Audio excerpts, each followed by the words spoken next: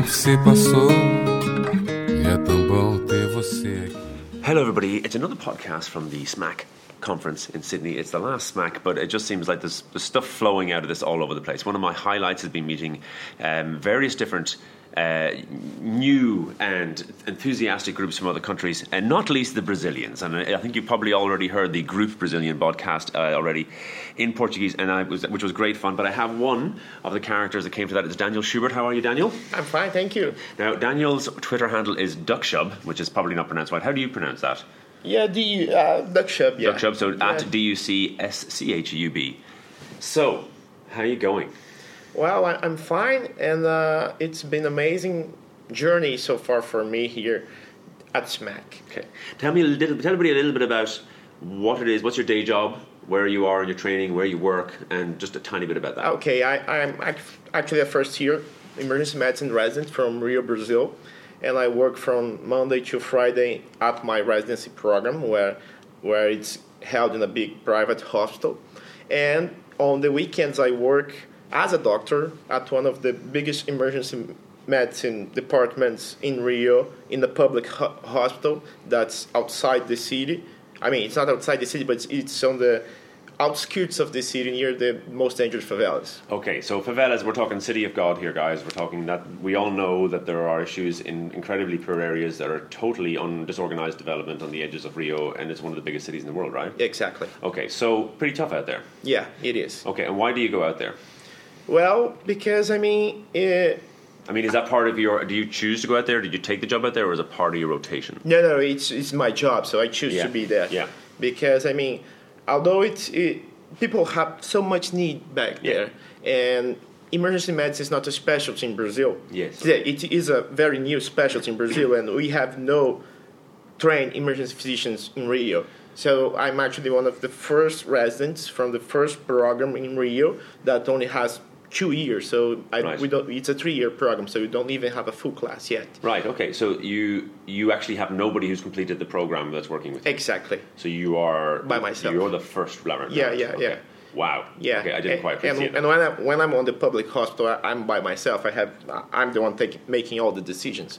Okay. And it's different. Do you know, as somebody that's a resident, I wouldn't expect you to know this, but if you do, it'd be impressive. Do you know how many people actually attend the emergency department of that hospital, or whatever it's called? Well, it's usually 300 per day. Right. I guess. 300, 350 per day. Right. And you'll be in there as a resident with no consultant? Yeah, but actually I work in the critical area, so we see it's a little bit different. Fewer, but more sick. Exactly, okay. Yeah, sure. Right, okay, well that doesn't sound too easy. So let's say the resource area, how many beds have you got in yours, in the favela? What's the second hospital called, the weekend hospital? The weekend hospital, it's called Getúlio Vargas. Okay, cool. See, now I knew that place. That was one of my favourite places in Rio. Okay, no, but I beg your pardon. And it's got 300 a day. You were in the resus room. How many resus beds? Well, I like to say the resus room is like a mom's heart. Yeah. It can always fit another bed. Okay. So we have 5 official spaces there. Yeah. But usually I end up with 12 patients. Yeah. Right. Okay. So we're overflowing. Exactly. Okay. And who works with you on a day shift out there? Well, I have me we call that the resus room is like the red room. Yeah. And we have on our back it's an open room. We have the yellow room. It's an ICU with 9 beds, and there's another doctor there. Right. So he helps me, and he's my colleague from university. So we are at the same level of training mostly. Okay. And how many nursing staff would be working with you? It's a nurse and 4 nurse technicians. Right. So 1 doctor, 1 nurse, 4 nurse technicians, 5 resus beds, which sometimes extends to 12. Yeah. Okay. Yeah, there was a shift that I intubated 9 patients in 12 hours. Yeah, okay. Right. And the stuff that comes in, what sort of stuff do you see? Well, I usually see all the medical critical patients, but, being in that area of the city, usually it's not uncommon to see several gunshot wound patients per day. Per shift. Yeah, per shift, exactly. And that was this particular shift that I was called to the trauma room, because in Rio who sees trauma are the surgeons. So I was called to the trauma room because the surgeons were all on the OR. Yeah. And we have overflowing gunshot wounds. Yeah. Yeah. Right. Okay, that doesn't sound like fun. All right. Now, you have been here, what's been your role at SMAC this year? Tell us about it. Well, this is my first SMAC I like to say, as a simple delegate. Yeah. Because the last 2 SMACs that I attended, I was part of the junior team. So. Yes. But not just a simple delegate. I mean, you're practically part of a delegation, aren't you? Exactly. Yeah. And it's something that I'm really proud of, because when we started back in Dublin, it was just me as a Brazilian. We started to put this SMAC on the map of Brazil, me and Flavia. Flavia was speaking. Yeah. And Flavia is an intensivist primarily, isn't she? And she's now intensivist and researcher. Yeah, and she's a research hero basically. Exactly. And we were there, and I talked to her, and we developed this kind of friendship. And I came back home and started to share with everyone about SMAC and how amazing that was. And in Berlin, I had like 2 other colleagues from Brazil and Flavia, so we were 4. Yeah. And now I'm so happy to have 8 of my colleagues here. So I feel like I have accomplished my mission. Well, you have. And the other thing is that I discovered, we talked about this the other night, and after the Portuguese podcast, which is one of my favorite podcasts ever, which I didn't understand any of it, but was you guys have your own FOAMed. You have a very conspicuous way of doing FOAMed. In fact, you're the best in the world, I would suggest, that I'm aware of, at using Instagram for FOAMed. Yeah. So it's a huge thing there. I didn't realize. I mean, Instagram is huge in Brazil, right? Yeah, it is. I mean, we all use Instagram. Everybody, and you use it for everything, messaging, and it's not just pictures. You guys put up videos and these My Story things, and you can essentially edit them as you go along. I mean, everybody does it directly from their phone. There's no going home and getting. Yeah. It's all by your phone. Yeah. It's remarkable. And now, can you tell me a couple of the names of your favorite, maybe ones that you've made yourself, but your favorite Instagram-based resources? Because I think that people that are listening to this, you really should check out what these guys are doing. You absolutely have to check this out, because we will probably need, in the entire FOAMed world, to copy you. Because the new generation coming through here is using Instagram like you guys already are. And my inspiration is Manrique Humana from Costa Rica, because he uses Instagram better than we. Okay, Brazil. Yes. So my personal inspiration is him, because he uses Instagram at their stories to teach us, and he has questions, and he discusses the answers with the students, and we have this personal one-on-one interaction that Instagram allows you to have. Absolutely. But the other thing that people need to know is, like, this is huge. I mean, these guys are putting out polls. This is in Brazil. I'm not sure what Manrique is doing. But they're putting up polls, and they're getting 1,000 answers, more, 2,000 people responding into a poll that's in a freshly posted My Story item on their Instagram feed. It's bonkers, right? So I don't know many FOAMed resources around the world that have that kind of interaction at all, not even close. And right? Instagram is a perfect tool for that. But and I think a lot of us have looked at it and just think, it's a photograph. And I mean, all I've ever used it for is photographs. And I know the other people that use it, like St. Emlyn's use it, and they just more or less advertise a post and say, here's a post, go to the go to the blog, which is not quite it. So let's get this right.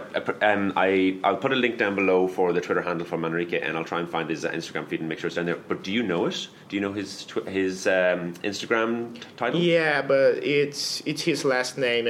I can write. I know, because that's what happens with Instagram, isn't it? Because you just you know it because you're following it and so on. It's there, right? Okay, so down the bottom of this one. Actually, Daniel, help me with this. Can you send me your 3 favorite Brazilian and any other international Instagram thing that's really good? Okay. And check them out, guys. And I will. Pull up your Instagram, put these guys in, and have a look at how they're doing it, because I reckon we're all going to have to do it this way in the not too distant future. Yeah. You guys are teaching us. Yeah, sure. So I would suggest that your journey in foam has gone quite far already. Yeah, I mean, I feel like when we started that This is SMAC, I mean, I pushed for a first blog in Portuguese, and that's almost what got me in SMAC at the first place. Yeah. So I started that, and we were recording podcasts and trying to figure ourselves and trying to do fun things with the movie teams, and we are doing pretty well, and now it's exploding, so I'm really happy. And I want to share with you that somehow SMAC saved me.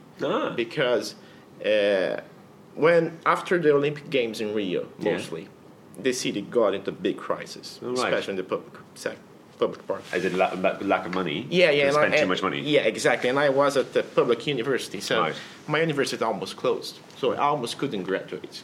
Yeah. That sucks. Exactly. And meeting you guys and sharing this kind of experiences, it was a way for me to decompress and feel like there's something else in the world. I mean, it's not only that. So you can see how dire the situation was when I was an intern, because in Brazil it's 6 years of medical school. The last 2 years you were an intern. So in my last years of medical school, I had to do almost everything. I had to put in lines and set up non-invasive ventilation and dilute drugs because it was like a resource per environment. Brazil shouldn't be a resource. Exactly, and that was a teaching hospital. Yeah. And I look at FUN and I see that as an opportunity for us to learn. Yeah.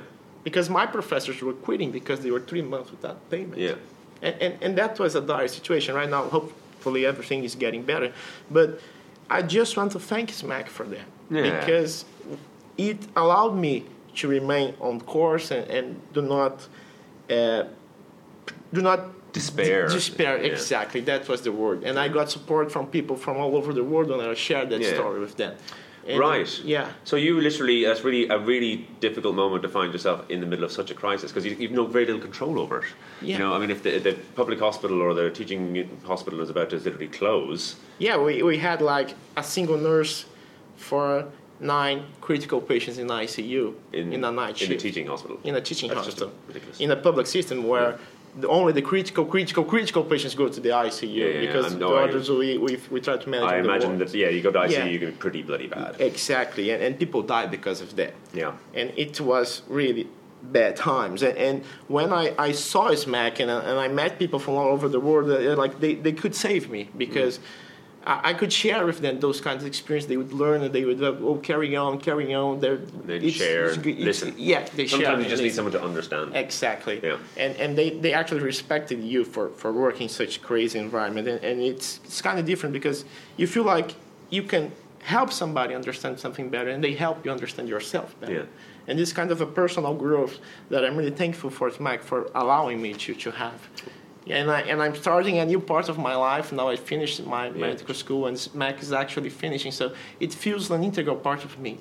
Well, the thing is, SMAC is finishing, but SMAC is in many ways just a party associated with the greater FOMED picture. Right? And it was really part of all that. And so people often talk about a SMAC movement, but it's not actually a movement. The other thing you could potentially call a movement, but hopefully it's even bigger than that. Yeah. It's people reaching out and being kind and understanding that walking in other people's shoes. There's loads of phrases, there's loads of sort of throwaway aphorisms you can make about this, which don't mean. But there is a thing about feeling you're not completely on your own, and especially when you actually are almost completely on your own.